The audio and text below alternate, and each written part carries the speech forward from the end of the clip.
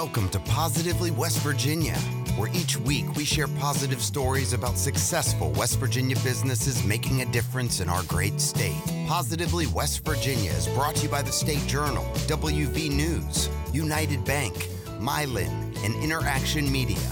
Now let's get down to business with your host, Jim Matuga.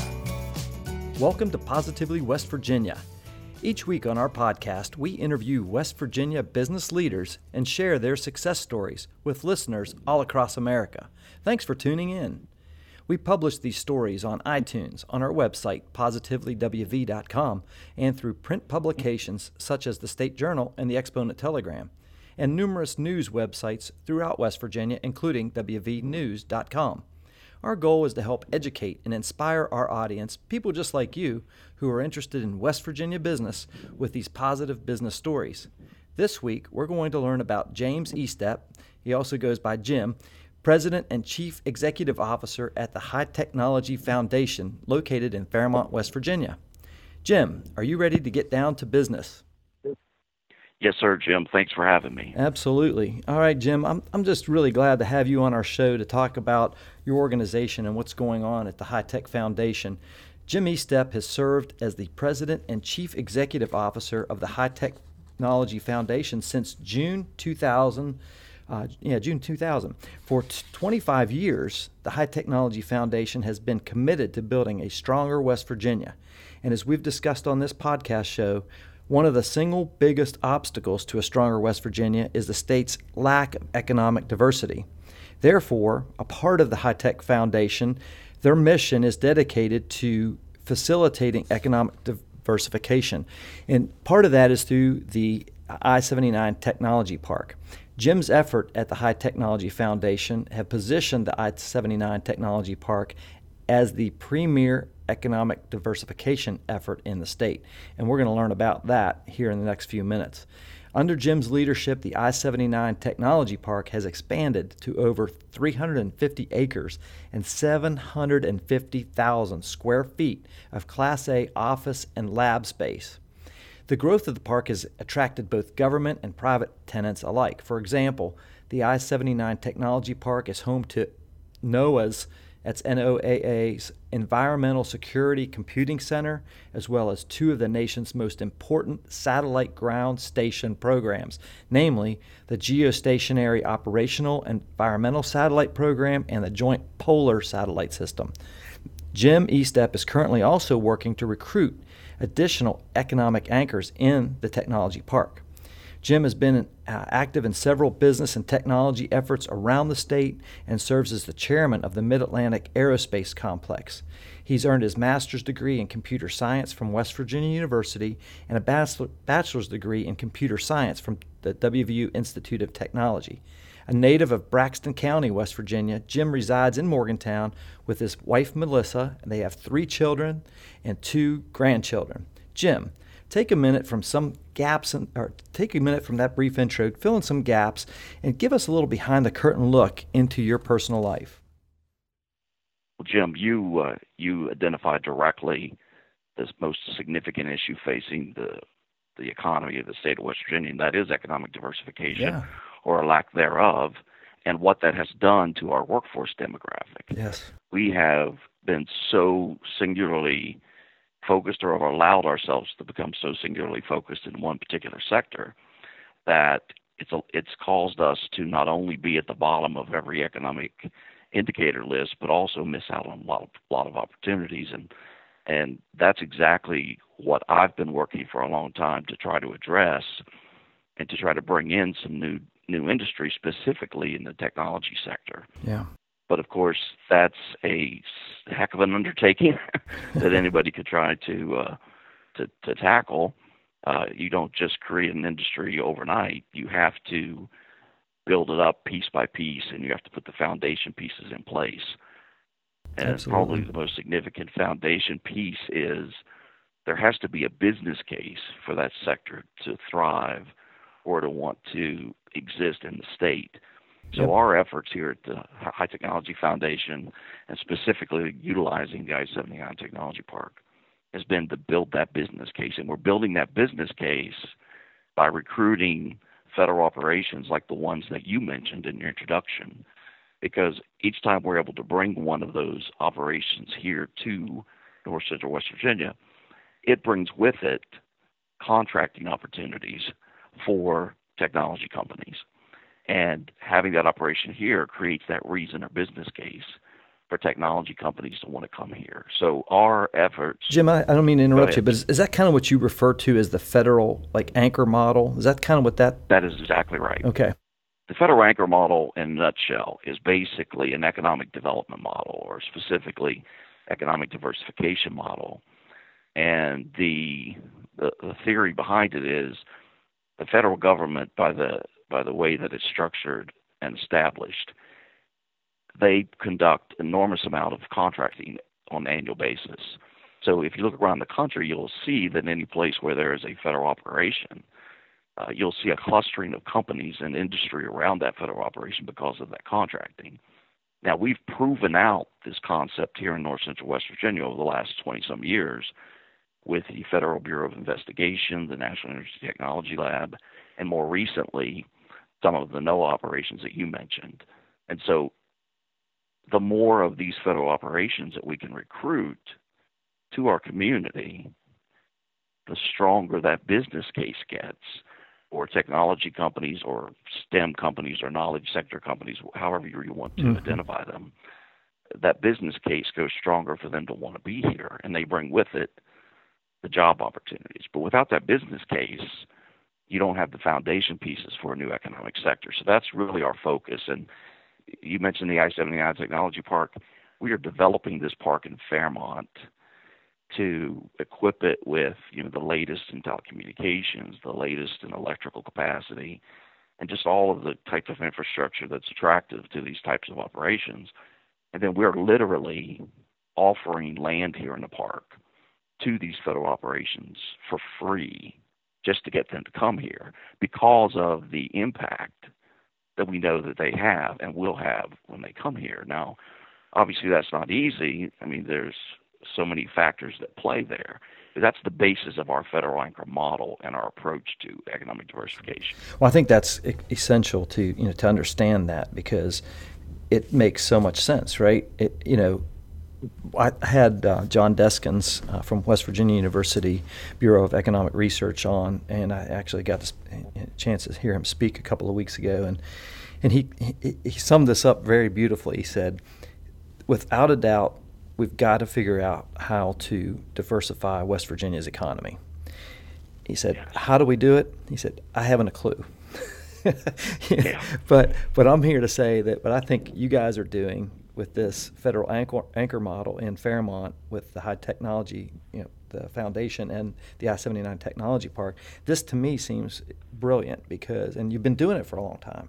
But, just what you're talking about is diversification in not only with the types of companies. I mean, it's high tech, and we're focusing on technology, which is incredible, and STEM jobs and opportunities. But each one of those is a different type of. They're diverse, right, in terms of the entities. It's not just one type of thing. Well, and I would make a point, Jim, that we as a state have not effectively participated in the national sector in a diverse way for decades, which is part of what has contributed to our perennially negative economic rankings. And if you look at the national sector, what you're going to see is that it's predominantly rooted in the knowledge sector and continues to grow into that direction. I've seen statistics that say that 2 out of every 3 jobs over the next decade will be in the knowledge sector. So we have to participate nationally if we want to participate in the economic rewards that will come from that. And so our focus on federal operations that are STEM-oriented is allowing us to do that. And, what a lot of people in the state don't understand is that, we're not just at ground zero, we're in a hole. And we're in a hole because, again, of our lack of economic diversity. But that lack of economic diversity created a situation where our workforce demographic in the state was defined by that singular existing economic sector. In other words, over-reliance on coal drove the type of workforce we have in the state. And as you know, and as everyone knows, you didn't even really need a high school diploma to make really good money in the coal industry, which was great. But because that was our only industry, our workforce has evolved to where we have a very low educational attainment because you didn't need an educational attainment to do well. Well, that puts us in the hole because participation in the national knowledge sector requires a higher educational attainment. So at the very beginning, we're behind the eight ball because we were one of the legacies of our lack of economic diversification is an unbalanced workforce demographic. And it's a chicken and an egg problem because, do you go to the universities and colleges and say, hey, we need 50,000 knowledge workers next summer so that we can participate? Well, that's not going to work because they're not going to go home and wait for the jobs. They're going to do what they've done for 50 years and go to the surrounding states to get work. So it's a chicken and egg problem, but we firmly believe that our federal anchor model strategy will help us overcome that handicap because the jobs will be here, and the companies that want to participate in that work will need to bring the workers back to the state. Awesome. Jim, how did you get started in the technology business? I mean, obviously you got your degree and all that, but how did you get started in this organization? What was it that drew you in? But when I graduated from WVU with my master's degree, I went to work for Unisys Corporation, and I was based out of Northern Virginia. And it was just by chance that I ended up coming back to North Central West Virginia because Unisys was participating on an Air Force contract that Senator Byrd had helped move to the state. And so I came here with Unisys to work on that project, and I became aware of the work that was being done here to try to build all of this. And it was the early days of the West Virginia High Technology Consortium. That was the early 90s. And, a lot of the companies in the community were helping Senator Byrd and Congressman Mollahan try to, build this sector. And as a result, I was exposed to the effort. And there came a time in the mid-90s where actually I had an opportunity to leave and go with Unisys to work on other projects in other parts of the country. And I chose to stay because I wanted to help. As someone who grew up in the state of West Virginia and who had pursued a STEM degree, I was painfully aware of the fact that there were very, very few opportunities for me to stay in the state. And of course, I love this state. I've always loved this state. My family's here. So if I could make a contribution so that future generations wouldn't have to leave the state, that was kind of a motivation for me. And, once I got involved, it just kept evolving. And next thing you know, it's 20-some years later. Yeah. Well, you truly are on a mission, and I could just speak for myself, my colleagues around the area. We do appreciate your passion and effort to do just that, and you're making a significant impact. Jim, what's your 30-second elevator pitch for the High Tech Foundation and even the I-79 Technology Park? Can you break it down to 30 seconds? Well, you really have to break it down to two places. One, for those federal operations that are either relocating or looking for another operation.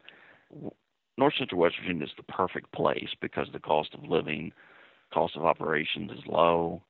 We're far enough away from the greater D.C. area to be safe, but not too far away to be impractical. And the High Technology Foundation is probably the only organization in the state that is so significantly trying to diversify the economy with the knowledge sector. And so any support we can be given to continue to pursue that mission is really important. Awesome. Jim, you and I talked a couple of weeks ago at an event. I ran into you, and you had a lot of things that were just really kind of, very exciting to me to hear about. I just want to ask, like, what would you say is the thing you're most excited about for the High Technology Foundation right now? I would say that the growth in the cybersecurity area is very exciting to me. That's obviously something that is the highest priority in both the private sector and the government sector right now. It's a huge issue. And we were very fortunate to have recruited to the park the U.S. Department of Commerce Enterprise Cybersecurity Operation. They refer to it as the Enterprise Security Operations Center. And we recruited that here to the park.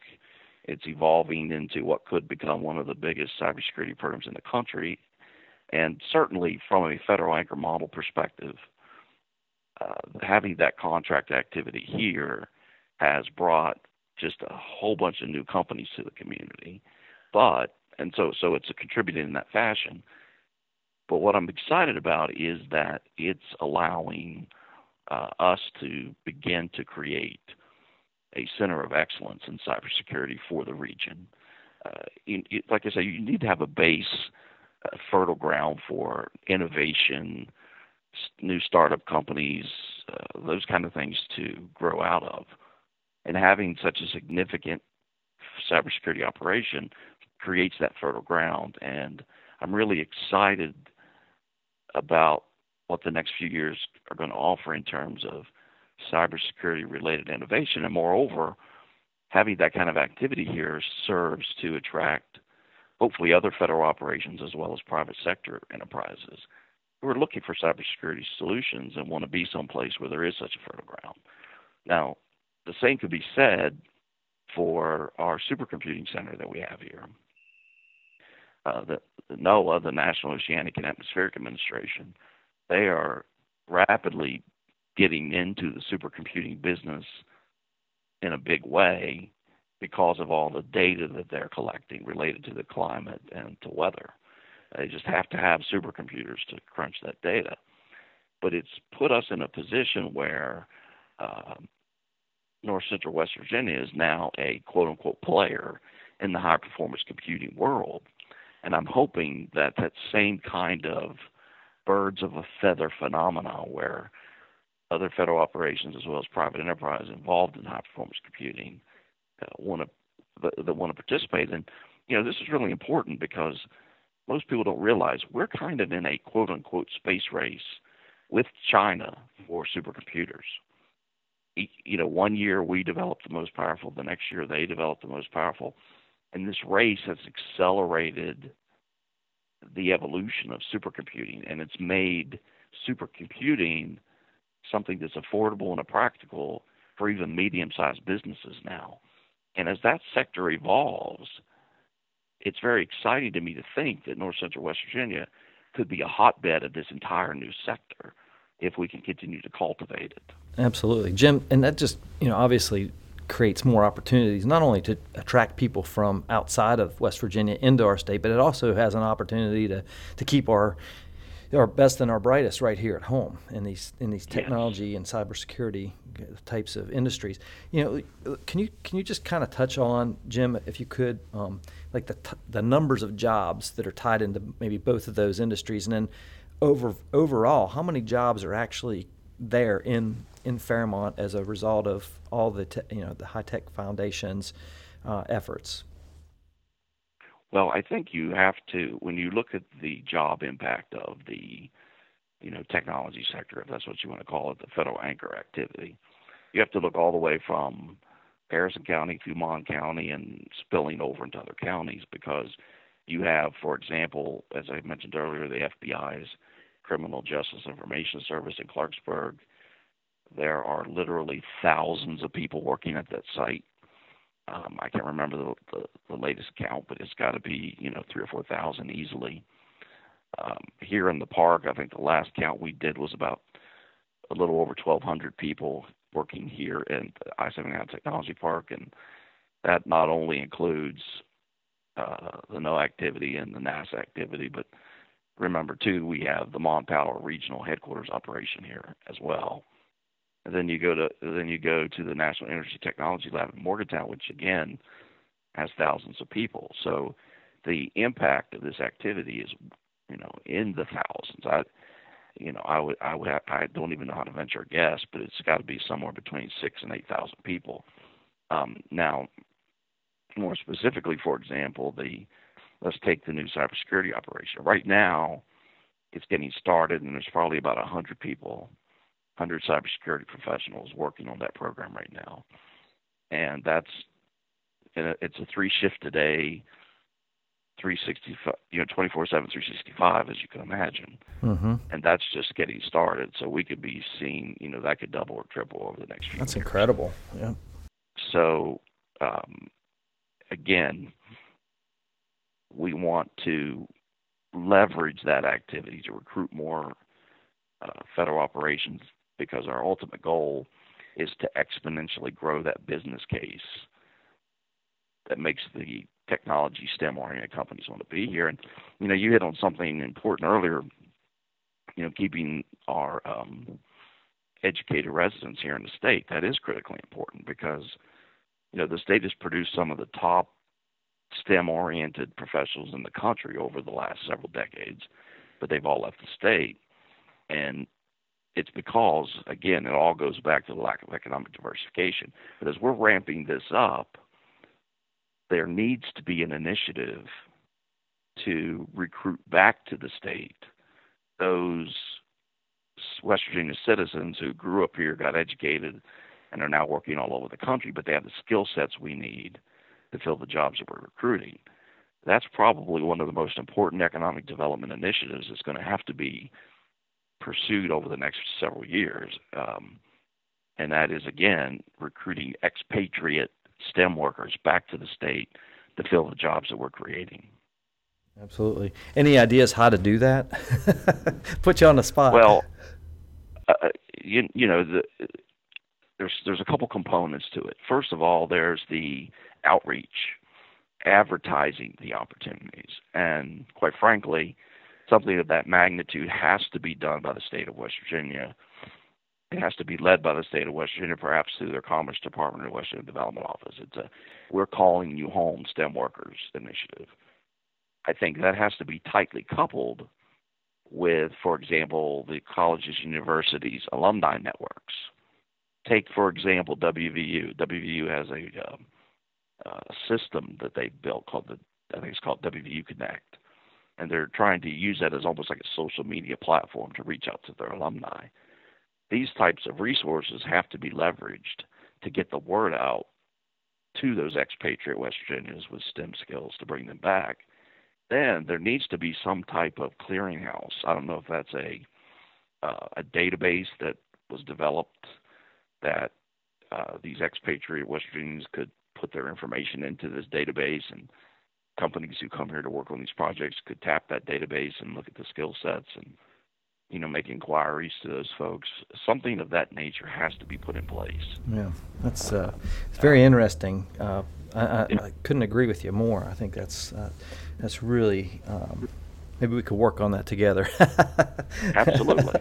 That's a great. It's critical. It really is critical. I know. It's just a great vision that you just laid out right there. And I saw it as you were describing it. Jim, talking about vision, what is the vision long term for the High Technology Foundation and all the efforts that you have out there? What's your long-term vision? What would you like to see several years out? My long-term vision is that I give away every single building site in the I-79 Technology Park to a federal or private operation that is STEM-oriented and that does an enormous amount of contracting every year, so that we build a business case that has the critical mass or magnitude such that it provides the basis of a new knowledge sector in the state of West Virginia that could stand alongside the economic output of whatever our coal industry looks like today, is whatever our natural gas industry will look like, but because one of those anchor economic sectors in this state that ultimately not only diversifies the economy, but balances out our workforce demographic. Jim, I want to take a second here just to mention some of our sponsors for the Positively West Virginia podcast. They are the State Journal, WVNews.com, Interaction Media, United Bank, and Mylan. It's the support we receive from these organizations that allow us to highlight the incredible things happening throughout the great state of West Virginia. All right, Jim, thanks for that. Let's get back to it. I want to ask you, if you come across entrepreneurs and business people, of all ages on a daily basis, but what's one piece of advice you would give to people here in our state, entrepreneurs, young business owners, about getting started and growing their companies? What's one piece of advice you would have for them? Be patient. Understand that growing a business in our state, our region, you're not submerged in a pool that has the kind of density of opportunities you might have in Northern Virginia or someplace like that. But that's okay, because there's enough of a density of opportunities that you can get a toehold. And you try to define yourself so that you are filling the needs that these customers have. You're not saying, "Hey, how can I come in and help you, give me work?" You got to take the time, put in the work to understand what those needs are, and to the extent you can be innovative in helping them to address those needs. And then, moreover, as most businesses understand, most entrepreneurs understand, you got to network and understand who your partners can be. I think that's really important. But stay focused on that and be patient, and don't let yourself be overwhelmed, because this is going to be a journey. This isn't going to be you're not going to just turn around one day and everything's great and running along. It's going to be it. Exactly. I had a guest on several weeks ago, and she said, anybody can start a company, but building a company over the long haul, that's hard. And so It is hard. I love that. Be patient. Jim, what's one thing you do every day that you think contributes to your success? I make sure that I take time every single day to, whether it's a couple of hours in the morning or at the end of the day, to research the latest trends in the sector. What's going on, and what are what's the status of the latest innovations? For example, cloud computing. All of the federal operations that we're trying to recruit are struggling with how to adopt cloud services, in part because it's evolving, but also, it doesn't necessarily save money. And so anyway, I know that all the federal operations that we are trying to recruit, that's a common theme in their efforts to adopt that technology. So I want to make sure that I'm understanding what those technological challenges are, and trying to think about, how might we help them with that. Another example is that every single, not only federal agency, but every company and everybody and their brother are trying to figure out, how can I adopt artificial intelligence technologies to do better or to make a difference. And it just so happens that for me personally, when I got my master's degree, that was an emphasis for me. That was an area that I was really interested in. But back at that time, we really didn't have the computational capabilities to really make it a mainstream technology area. But I know that now that we have evolved that all of these enabling technologies have evolved, that's something of great interest. Well, it just so happens that just up the road from us at Carnegie Mellon, until last week when MIT created their own, they had the only AI-based program for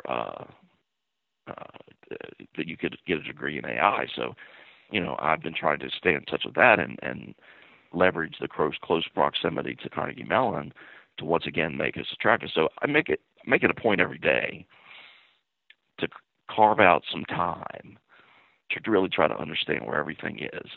It's impossible to be an expert in it. You can't keep up with everything, but you have to. You have to stay in touch with that because it's such a critical element. You have to keep your finger on the pulse, that's for sure. Jim, what's one resource that you use in your organization that you just can't live without? Well, I was tempted to say my assistant Lori, because she keeps everything straight. That's perfect. I think anybody who knows me knows Lori would second that. But I would say just our people, because it's a cliche when people say, if you want to be successful, surround yourself with successful, good people. But it's so true. It's so true, because I can have a vision and I can have a game plan, but obviously I can't do it all by myself. So I have to delegate pieces of this vision out. And if you don't have the right people executing and contributing, then you're not going to be successful. So I go out of my way to make sure that the people I bring into this organization, and I have brought into this organization over time, are the right people for the right job, and they're of the highest quality. And sometimes you have to, again, be patient to try to find that person, but that's such an important component of that. That's great. Jim, what's one book you would recommend for aspiring entrepreneurs, especially in the STEM side? Maybe just kind of what's one thing you would recommend that they get their hands on? Well, what I have learned personally is that there is no silver bullet. There's no there's no one book that says, hey, you read this book, it's going to give you the roadmap. I don't think that's the fact at all. I think what you have to do, and what I have done in my career, is that I've read books from leaders in the technology sector, as well as other industries, and try to craft, for lack of a better word, an amalgam of a leadership style and a management approach that I think best fits my circumstances. And really, you have to do that because, for example, I recently read Walter Isaacson's book, his biography of Steve Jobs, and Jobs was an incredibly successful person. I mean, he not only started Apple, but he reinvented Apple. He started Pixar. His success, you can't challenge the success. But I would never. I can't adopt his style because I don't agree with it. Right. But there are pieces in there. There's pieces in there that I like. So I look at those pieces and I say, yeah, these are some best practices that I like, and I'm going to put in my tool chest. The same is true whether if you've read a book about Lee Iacocca or whoever, you look at that and you say, okay, I think that fits with my my perspective. I think it fits with my values, and I think you have to do it that way, because if you try to emulate one style or think that if I just do whatever this guy did, I'm going to be successful, it doesn't work that way, because every single situation is unique and dynamic, and you have the tools necessary to adapt to that. And so, look for best practices. That's my advice. As you read these books about leaders, managers, or management styles, look at it, take the perspective of them, looking for best practices. It's incredible wisdom right there, and definitely appreciate you sharing your insight on that. Jim, this has been an awesome interview with you. I've learned a lot, and I think our listeners and readers will gain a lot of insight actually to what the High Technology Foundation and what you're doing at the I-79 Technology Park. Is there anything that you would like to add that we didn't cover that you think would be valuable? I would just say that, from my vantage point, I think West Virginia is positioned to leapfrog into the front of the pack of the knowledge sector in this country. And I'm not being hyperbolic or exaggerating. I truly believe that. There are some opportunities in front of us that if we could figure out a way that the key resources in the state could come together and capitalize on those, we could redefine West Virginia like it's never been defined. So I hope that everybody kind of puts that in their brain and thinks about that and pushes their leaders. And if you're a leader, start thinking that way. Mm-hmm. That's excellent. Thank you. Jim, in closing, how can our listeners learn more about the High Technology Foundation, and what's the best way for them to do that? Well, go to our website, wvht.org. The website's designed more for someone like a Federal Anchor or somebody looking who might be somebody we're trying to recruit. But I think if you look at it and read through it, you'll get the idea of what we're trying to achieve. It's really not complicated. It's hard to execute, and it requires enormous resources, but the concept is pretty straightforward. Yep. And that's, once again, wvhtf.org, and we'll make sure we have links in the show notes, then you can just click on that and folks can find your site. Jim, once again, it's been excellent having you on the show. Thank you for the opportunity. I know you're a busy guy, and just thanks for being on. Thank you, Jim, for having me. Absolutely. Well, folks, that's a wrap on another episode of Positively West Virginia. Positively West Virginia is brought to you by the State Journal, WVNews.com, Interaction Media, United Bank, and Mylan, as we continue on our journey to help share positive stories of companies and people doing amazing things all across the Mountain State, just like Jim Estep and the West Virginia High Technology Foundation. Our hope is that we in some way inspire and teach our audience by sharing these success stories across the state of West Virginia. If you or someone you know of would be a great guest on the show, drop us a line on our website, positivelywv.com. And we appreciate all the comments, encouragements, and emails and notes that we get each week. We really appreciate that. And of course, if you can, share these episodes on your social media channels as well.